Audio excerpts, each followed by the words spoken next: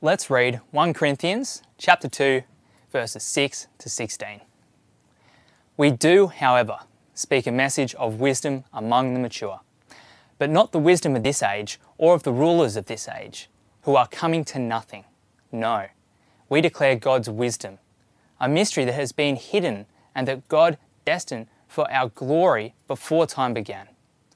None of the rulers of this age understood it, for if they had, they would not have crucified the Lord of glory. However, as it is written, what no eye has seen, what no ear has heard, and what no human mind has conceived, the things God has prepared for those who love him. These are the things God has revealed to us by his Spirit. The Spirit searches all things, even the deep things of God, for who knows a person's thoughts except his own spirit within them? In the same way, no one knows the thoughts of God except the Spirit of God.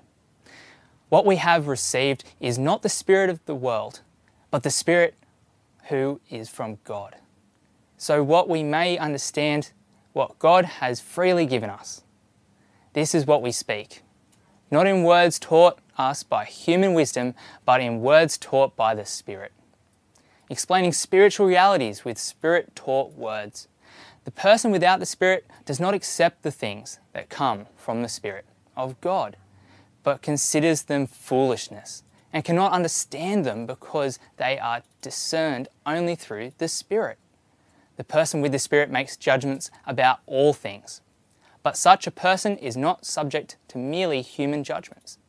For who has known the mind of the Lord so as to instruct him? But we have the mind of Christ. Anyone assigned male at birth from competing with female players. The bill is the latest in a nationwide push to pass such legislation. Pennsylvania Governor Tom Wolf has said that he plans to veto the measure should it pass. Kansas Governor Laura Kelly vetoed a similar bill in her state Thursday. She said in part, this legislation sends a devastating message that Kansas is not welcoming to all children and their families, including those who are transgender. Now that's one of the biggest debates in our world at the moment, isn't it? That's actually from this week. Should transgender people be allowed to compete in sport in their new gender? So if I was born as a man but transitioned to become a woman, should I be allowed to play sport as a woman? And it's an incredibly difficult and painful argument because people's private lives are being caught up in public political debate, and that's never actually a good thing. But what's really interesting watching on as a Christian is, largely this is an argument that is between non-Christian and non-Christian. Christians might have an opinion on this, but to be honest, nobody's really listening to us. We're only on the very edge of the debate. Really, this is a clash between worldviews that non-Christians hold. See, on both sides of this debate are people who see the world very differently. On one side of the debate are people whose position is based on what they see as biological facts. So here's an article from something called the Sports Performance Bulletin. It's a journal for professional sports coaches. And the headline is, Transgender Women in Sport, Why Biology Matters. And they say, here is a statement of fact. Males enjoy significant physical performance advantages over females within competitive sport.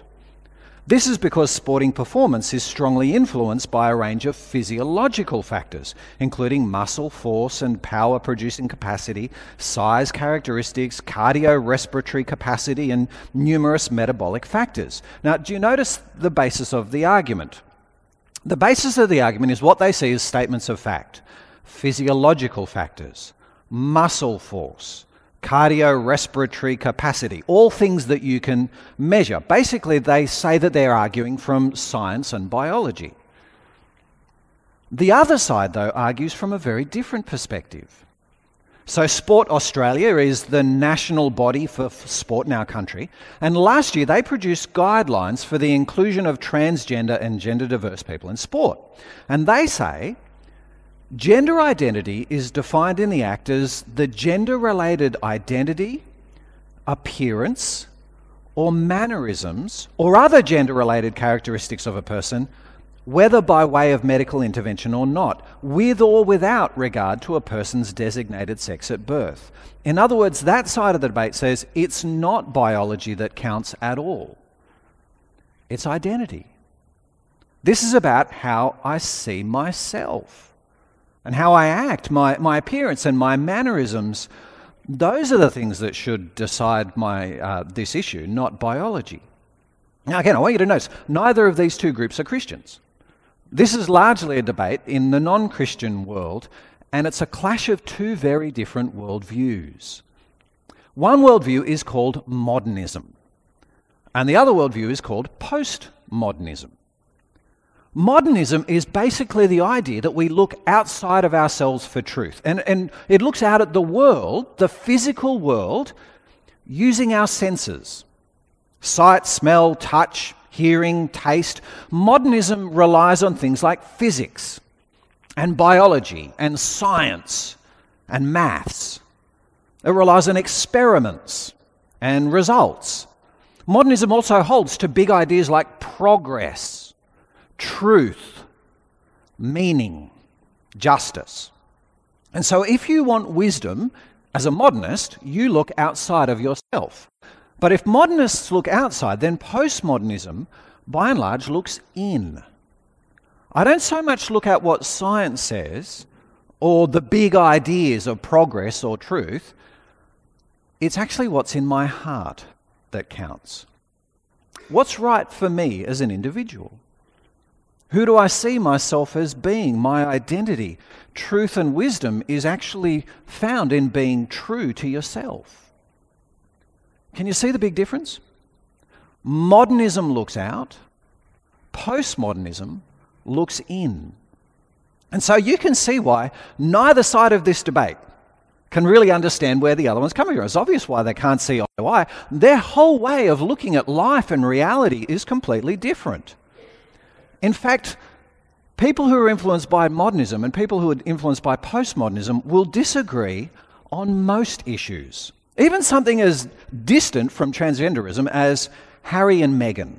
You know, Harry and Meghan and their big split from the royal family. The modernist, the person who's been influenced by modernism, will look at Harry and Meghan completely different to the postmodernist.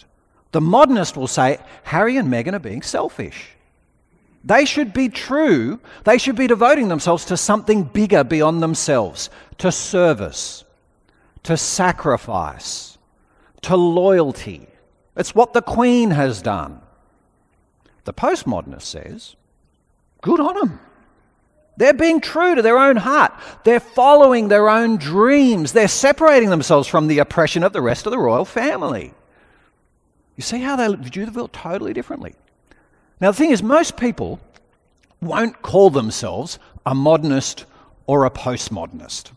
We don't really have those tags in our mind, but we are all deeply, deeply influenced by these two worldviews. They're the two dominant worldviews on the planet today. And so, just for an experiment, which of those two do you think most influences you? Which do you think it kind of best approaches the way you naturally would approach the world? Put up your hand if you think you're more like the modernist, outward looker view to science and those kinds of things. Put up your hand if you're that person. Yeah? Put up your hand if you think you're more inclined towards the postmodern, I look inward, I find what's authentically true to me and the kind of person that I am. Yeah, it's not as many in this room. What's interesting is that by tonight, those numbers will have flipped. By the time I reach uni church, most of the people in the room will have grown up in a postmodern world. Generally, the older you are, the more likely you are to be a modernist, which tells you that you're not right, you're just old. Now, generally, modernists and postmodernists can't agree on much. But there is one thing they can both agree on, and that is that Christians are stupid. Whether you're a modernist or a postmodernist, Christianity makes absolutely no sense at all. Because you see, the modernist says, where is this God you worship? I believe in physics. I believe in maths. I believe in biology. Can you find this God of yours by sight, smell, touch, taste, feeling? Can you measure him? Can you prove your God experimentally? No. Well, he doesn't exist. God and religion is nothing more than a leap in the dark. And the postmodernist is not a big fan of Christianity either. Because Christianity is a belief system that gets imposed on you from above. It's something that someone else made up. You're not being true to yourself. You're following a book. You're following creeds. You're following churches. You're following dogma. That's crazy. The place to find religion is in your heart. You see, modernism and postmodernism are the two dominant cultural views in our world, and both of them say Christianity is for fools. Is it any wonder no one is a Christian anymore? Kind of makes you wonder. If your friends, wherever they sit on that spectrum, why would anyone ever in this world, how could anyone ever become a Christian? Our big prayer for a number of years now has been that God will give Jesus 30,000 people in Newey and Lake Mac just for a start. That would be 1 in 10 in our community. If we could reach 1 in 10, then all of a sudden Christians would be everywhere. They'd be hard to ignore. What a pipe dream. How could that ever happen in a world of modernists and postmodernists? Those 3 friends you pray for, because that's the other big thing we do. We pray for 3 friends. You're praying that one day they'll come along to life with you and they'll hear about Jesus and they'll become Christians. What hope have you got? If they're modernists, they'll think that Christianity is a fairy tale. If they're postmodernists, they'll think that Christianity is oppressive. What hope have you got? Have I depressed you enough yet? Because that's what we're looking at today. What hope have we got of people becoming Christians? And if you were here last week, you'll remember that being out of step with our culture is nothing new for Christians. Paul was deeply out of step with his culture. Remember last week? Paul said, the Jews, they love miracles, displays of power. The Greeks, they love wisdom. And what do we preach? We preach Christ crucified, a murdered Messiah, a crucified king. It's not powerful. It's not wise. It's foolishness. Who ever worshipped a king who died as a criminal? In fact, Paul even admitted to being a fool. So have a look in chapter 2, verse 4 again. 1 Corinthians chapter 2, verse 4. He says, my message and my preaching were not with wise and persuasive words. See what he's saying there? Paul admits his message was not wise, nor was it persuasive. And yet, let's look at the rest of it. He says, my message and my preaching were not with wise and persuasive words, but with a demonstration of the Spirit's power, so that your faith might not rest on human wisdom, but on God's power. Paul says Christianity may look foolish to the world, but actually this is a message with spiritual power. Power that's greater than human wisdom, and it's got power to bring people to faith. And so today we're going to see why we should actually be confident about our friends becoming Christians. We should be confident about reaching Newey and Lake Mac with the gospel, because as foolish as it looks, Christianity is actually a message of wisdom. Look what he says in our first verse, 1 Corinthians chapter 2, verse 6. We do, however, speak a message of wisdom among the mature, but not the wisdom of this age, or of the rulers of this age who are coming to nothing. See, Christianity with its crucified king may look like a foolish religion to the world, but Paul says, no, it's actually wisdom. But it's just not this world's wisdom. It's not like modernism or postmodernism. Because look in verse 7, he says, no, we declare God's wisdom. And this is absolutely key. Modernism, postmodernism, every other ism is fundamentally based on human understanding. So the modernist looks out at the world through his senses and his mind, his microscope, his theorems, his research. And if it doesn't make sense to me, then it doesn't make sense at all. which is an incredibly arrogant way of looking at the world, isn't it? My intellect and my reason is the judge of everything that is true and wise. But the postmodernist is exactly the same. She just looks into her own heart. What am I feeling? What is being true to me and my desires and my personality? Because that's what must be right. See, modernism and postmodernism, they're both fundamentally human to the core. And they're both fundamentally arrogant because they both say that I am the judge of everything that's right and true and wise. But Paul says, no, Christianity is different. Christianity isn't human wisdom. This is God's wisdom we're talking about. This isn't something that we made up. What does Peter say in 2 Peter chapter 1? He says, above all, you must understand that no prophecy of Scripture came about by the prophet's own interpretation of things. For prophecy never had its origin in the human will, but prophets, though human, spoke from God as they were carried along by the Holy Spirit. See, Christianity isn't a human interpretation of the world. It's not that Moses sat down and thought, the world's a bit of a mess, I might come up with my version of what's true. It's not like Peter or Paul thought, hey, let's decide to make up a new religion. No, this is God's interpretation of things. The prophets spoke from God. Christianity is something called revelation. It's a revealed religion. It's not that we look out for the truth. It's not that we look in for the truth. Its truth is revealed to us from God. Which is kind of why it's ironic that Paul says, well, actually, it's a truth that's hidden from us. Because have a look at verse 6 again. He says, we do, however, speak a message of wisdom among the mature, but not the wisdom of this age, or of the rulers of this age who are coming to nothing. No, we declare God's wisdom, a mystery that has been hidden, and that God destined for our glory before time began. Here's why the world thinks Christianity is foolish and stupid.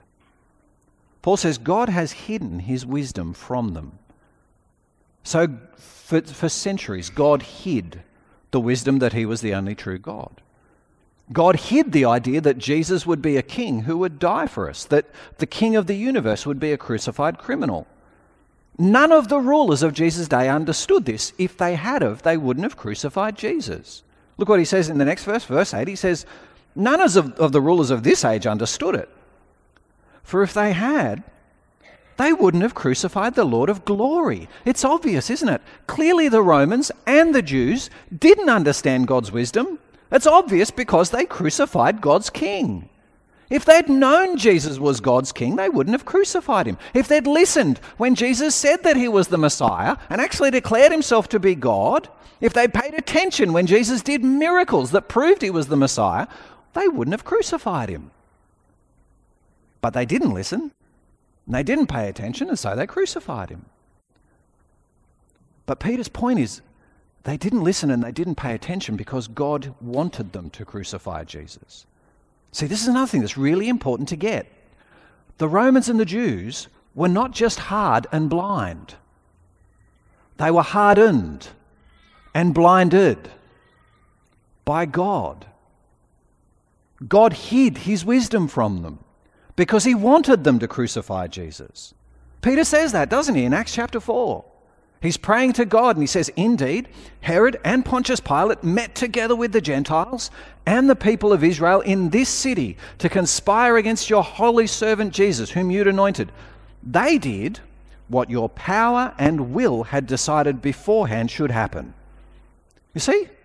Here's Pontius Pilate and the Jews, and they're all conspiring against Jesus. They were blind and they were hard to who Jesus was. But Peter says they only did what God's power and will had decided beforehand should happen. God blinded them and hardened them. He hid from them the great wisdom that Jesus really was his eternal king so that they would crucify him. And you think, why on earth would God do that? Why on earth would God hide his truth from people? Why does God do that now? Well, look, part of it is that God wanted Jesus to die at the hands of his enemies. It was crucial that Jesus be crucified by the very people that he was dying to save. But it was also just something we saw last week. and that is that God won't allow himself to be understood by arrogant people. Just flip back to chapter 1, verse 19 for a second. Chapter 1, verse 19, this is what we looked at last week. Paul says, "It's written, I will destroy the wisdom of the wise. The intelligence of the intelligent I will frustrate. Where is the wise person? Where is the teacher of the law? Where is the philosopher of this age? Has not God made foolish the wisdom of the world?" See, Paul says God destroys the wisdom of the wise and the intelligence of the intelligent. And it's not because God hates wisdom or intelligence. No, God gave us brains to begin with, but God hates the arrogance that goes along with them. And God won't allow the arrogant scholar, the arrogant philosopher to find him. If you come to God thinking you've got all the answers as the all-wise scholar, as the philosopher, looking to prove God wrong, looking to punch holes in Christianity, you will never find him. If you come saying, well, what about evolution? What about miracles? What about the flood? What about transgender? What about gay marriage? As if God has to answer to you and satisfy your demands, you will never find him. It's not that those questions are wrong. They're actually really good questions. The Bible has answers to all of them. It's just that we have to approach God humbly. We have to approach him looking to listen to him and looking to find his truth, kind of the way we actually should approach anybody. The rulers of Jesus' day refused to listen to Jesus as he stood before them, and they crucified the Lord of glory because God had hidden his wisdom from them. And he still does. But Paul says some people do see God's wisdom. Some people do see the wisdom of a crucified king. How do they see it? Well, look in verse 9. What no eye has seen, what no ear has heard, what no human mind has conceived, these things God has prepared for those who love him. These are the things God has revealed to us by his Spirit. Christianity is a spiritual message. Christians are fundamentally different to everyone else in the world. We're not the modernists who discover truth with our five senses, although we do use our senses. We believe in them. And we're not the postmodernists who discover the truth by looking within to find the authentic me, although we do believe in knowing ourselves. Christians are spiritual people. We have the truth revealed to us by the Holy Spirit. The Spirit is the fundamental difference between Christians and the rest of the world. And if you look under point 3, you'll see two things about spiritual wisdom. The first one is Christianity is spiritually preached. So have a look from verse 12. Paul says, what we have received is not the spirit of the world, but the Spirit who is from God, so that we may understand what God has freely given us.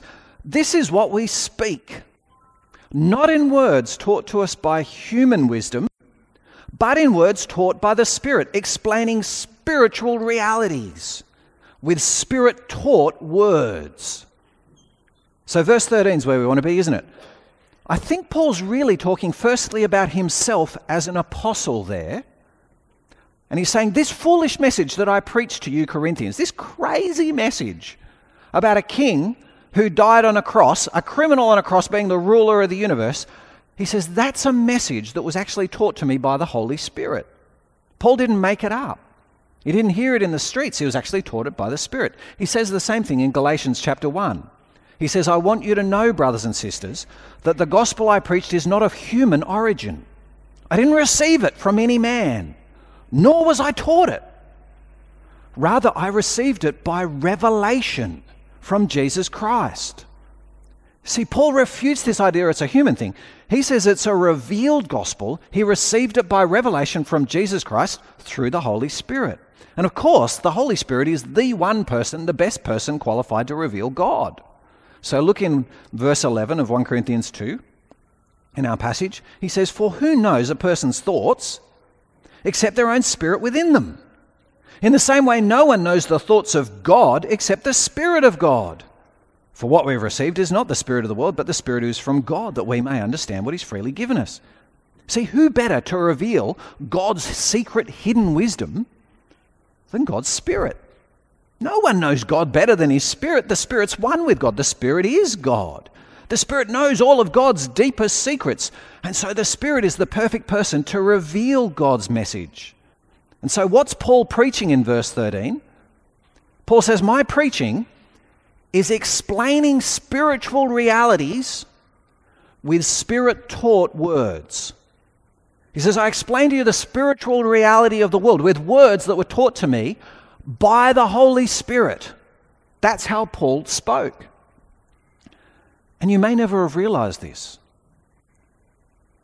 but you're exactly the same. You know when you explain the gospel to your friends, you're there and they finally say, what is it that you believe? If you're anything like me, in that moment, I get tongue-tied, I get lost, I get confused, the ideas seem to come out in all the wrong order, and I inevitably find myself thinking, none of this is even remotely clear. How on earth would anyone be convinced by the explanation of the gospel I just gave? And yet somehow they are. And people become Christians. Because like Paul, when we explain the gospel to people, we're explaining spiritual realities with Spirit-taught words. As you tell people the message of the King, the Holy Spirit is at work in you. He's helping you. So that it's not just you speaking, the Holy Spirit is speaking at the same time. Every time the gospel is preached, the Holy Spirit speaks. This is what we speak, not in words taught to us by human wisdom, but in words taught by the Spirit, explaining spiritual realities in Spirit-taught words. It's not just the spoken message either. The Bible's the same. Remember 2 Peter from earlier. Peter said, above all, you must understand that no prophecy of Scripture came about by the prophet's own interpretation of things. Prophecy never had its origin in the human will, but prophets, though human, spoke from God as they were carried along by the Holy Spirit. The prophets who wrote the Scriptures were carried along by the Spirit. They were writing, they were choosing the words, but the Spirit was guiding them so that they wrote exactly what God wanted them to say. In 2 Timothy, Paul says, all Scripture is God-breathed and is useful for teaching, rebuking, correcting, and training in righteousness, so that the man of God may be thoroughly equipped for every good work. Paul says there, the Scriptures are actually breathed out by God. As Paul wrote, God was breathing his words through him. That's why the Bible is true, because God wrote it by his Spirit. That's why the Bible's our authority, because God wrote it by his Spirit. That's why the Bible's everything we need. Notice Paul says there, so that he equips us for every single good work. Why? Because God wrote it by his Spirit. Christianity is a spiritually preached and spiritually written message. And yet it's more than that. It's also spiritually understood. So look in verse 12. He says, we haven't received the spirit of the world, but the Spirit who's from God, that we may understand what God's freely given us. See, the Christian message isn't just spoken in the power of the Spirit and written in the power of the Spirit. It's also received in the power of the Spirit. I still find this idea amazing. Do you know that the same Spirit who was at work in Paul when he preached and when he wrote, that same Spirit is inside of you as you read those words? The same Spirit who was in the person, working through the person who explained the gospel to you, was in you at the same time so that you could hear it. And the Spirit was explaining the gospel to you so that you could understand what God's freely given you. And he was convincing you. And he was convicting you of your sin. And he was leading you to love Jesus and to trust Jesus and believe in him. The Spirit takes the message that he caused to be preached and he works in us so that we will then believe it. You see, becoming a Christian is never just a brain exercise. It's not just about being convinced. It's not just about weighing up the facts and looking at all the evidence and reading all the books and deciding if it makes sense. It is about those things, but it's about so much more. It's also a spiritual exercise. In 1 Corinthians 12, we'll get to this in a few years' time, Paul says, you know that when you were pagans, somehow or other you were influenced and led astray to mute idols. Therefore, I want you to know that no one who is speaking by the Spirit of God says, Jesus be cursed, and no one can say Jesus is Lord except by the Holy Spirit. So he says, naturally, the human state is to be led astray, to mute idols. In a couple of chapters before that, a couple of chapters just before it, chapter 10, he says, these mute idols, there's actually demons behind them. The nature of being human is we are led astray. It's not just that my brain fails to find the truth, it's that I've been led astray by spiritual forces. I am not capable of finding spiritual truths by myself. That's what's wrong with both modernism and postmodernism. But if the Holy Spirit works in me, and if it works in the preacher, if it's there in the Word, and He works in me, then I could say, Jesus is my Lord. Without the Holy Spirit, I'll never say that. I might mouth the words, but they'll never come from my heart. And so look what Paul says in verse 14 of chapter 2, our passage.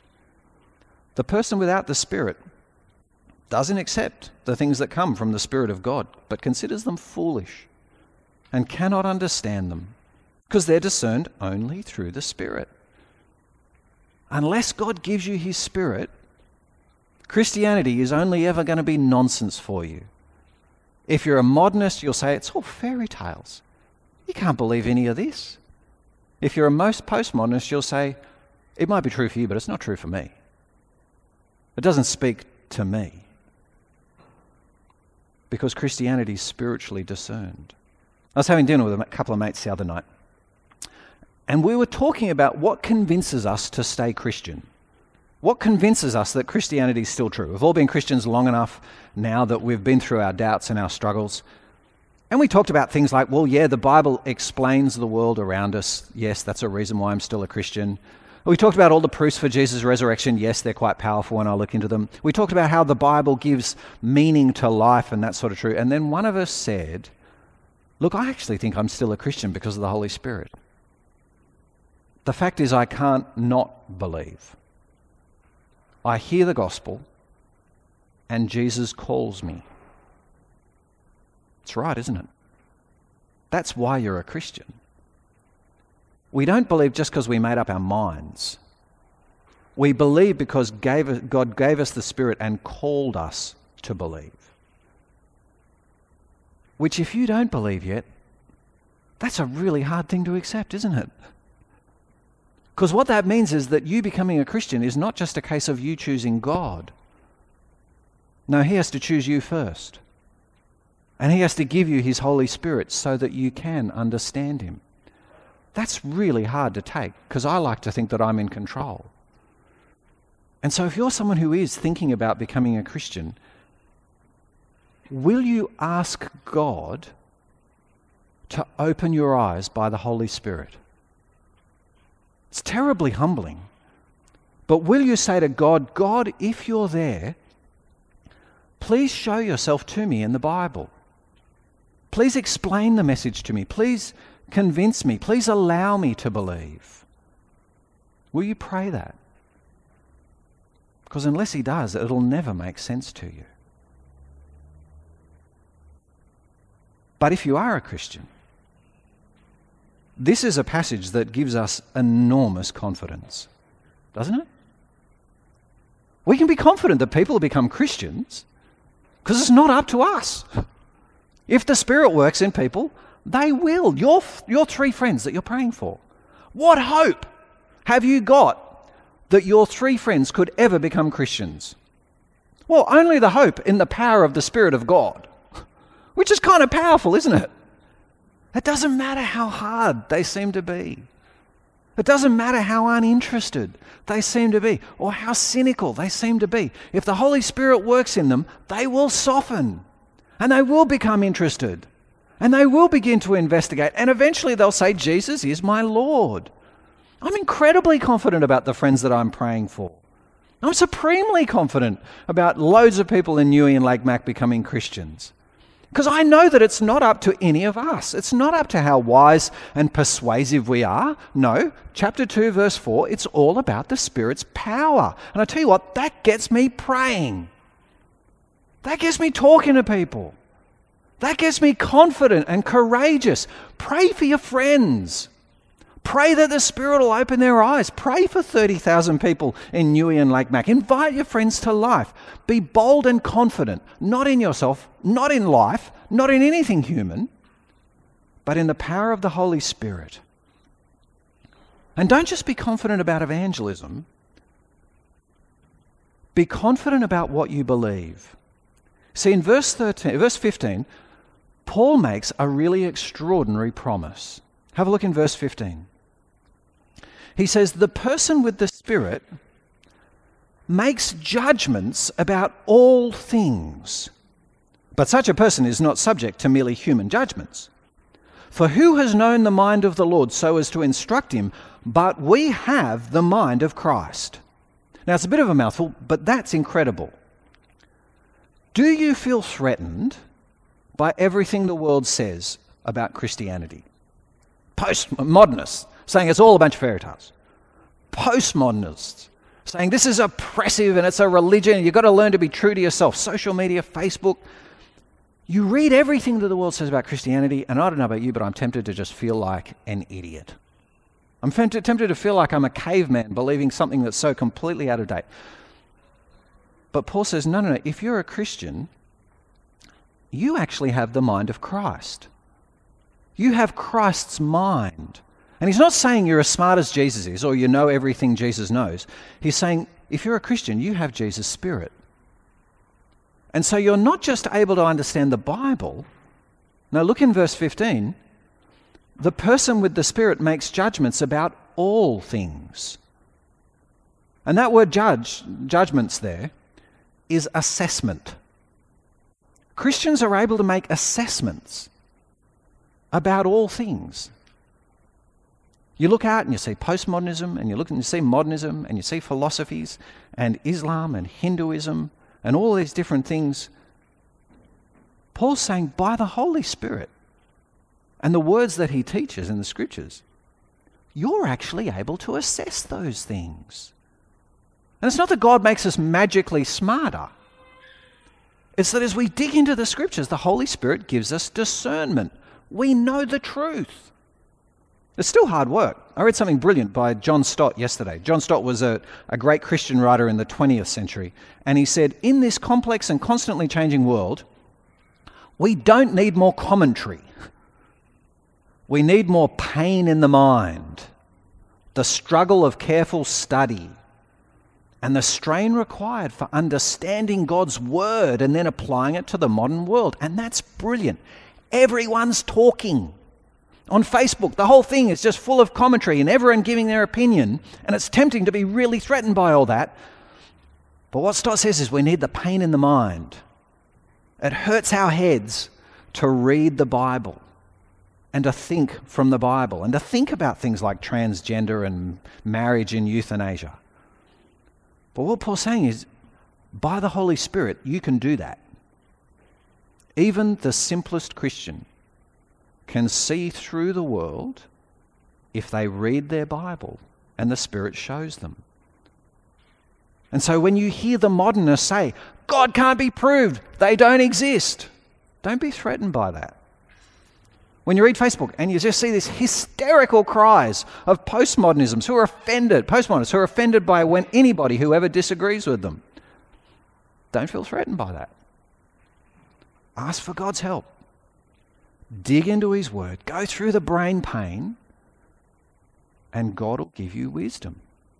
I just think that's the most incredible promise in the world that we live in. So let's ask God to actually fulfill it. Let's pray.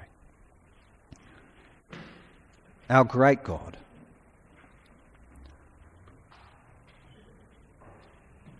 we do live in a world where everyone seems to be at each other's throats.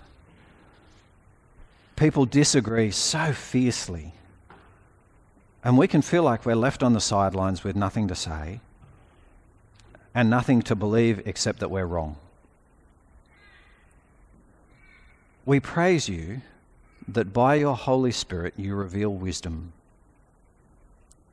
We praise you that we don't discover you by our cleverness, but that you reveal yourself even to little children. We praise you that by the Spirit you open our eyes. You help us to understand. You help us and enable us to believe. And we thank you for those people who, in the power of the Holy Spirit, talk to us and explain the gospel to us. We thank you that the Spirit was working in them to be able to speak truth, and that same Spirit was working in us in order to be able to understand truth. We thank you so much for this, because by ourselves we're lost and blind. And so we pray for our friends. Please, Father, have mercy on Newey and Lake Mac. Please bring 30,000 people to know and love Jesus just for a start. We pray for a powerful work of your Holy Spirit in our city. And we pray that we would be confident enough to speak, to pray. And we also pray that you'll enable us to do that painful brain work of digging into the Scriptures in the power of your Spirit, to not be lost in the world and washed about by every wind and wave, but to be confident that we have the truth and confident that we have the words of eternal life. Amen.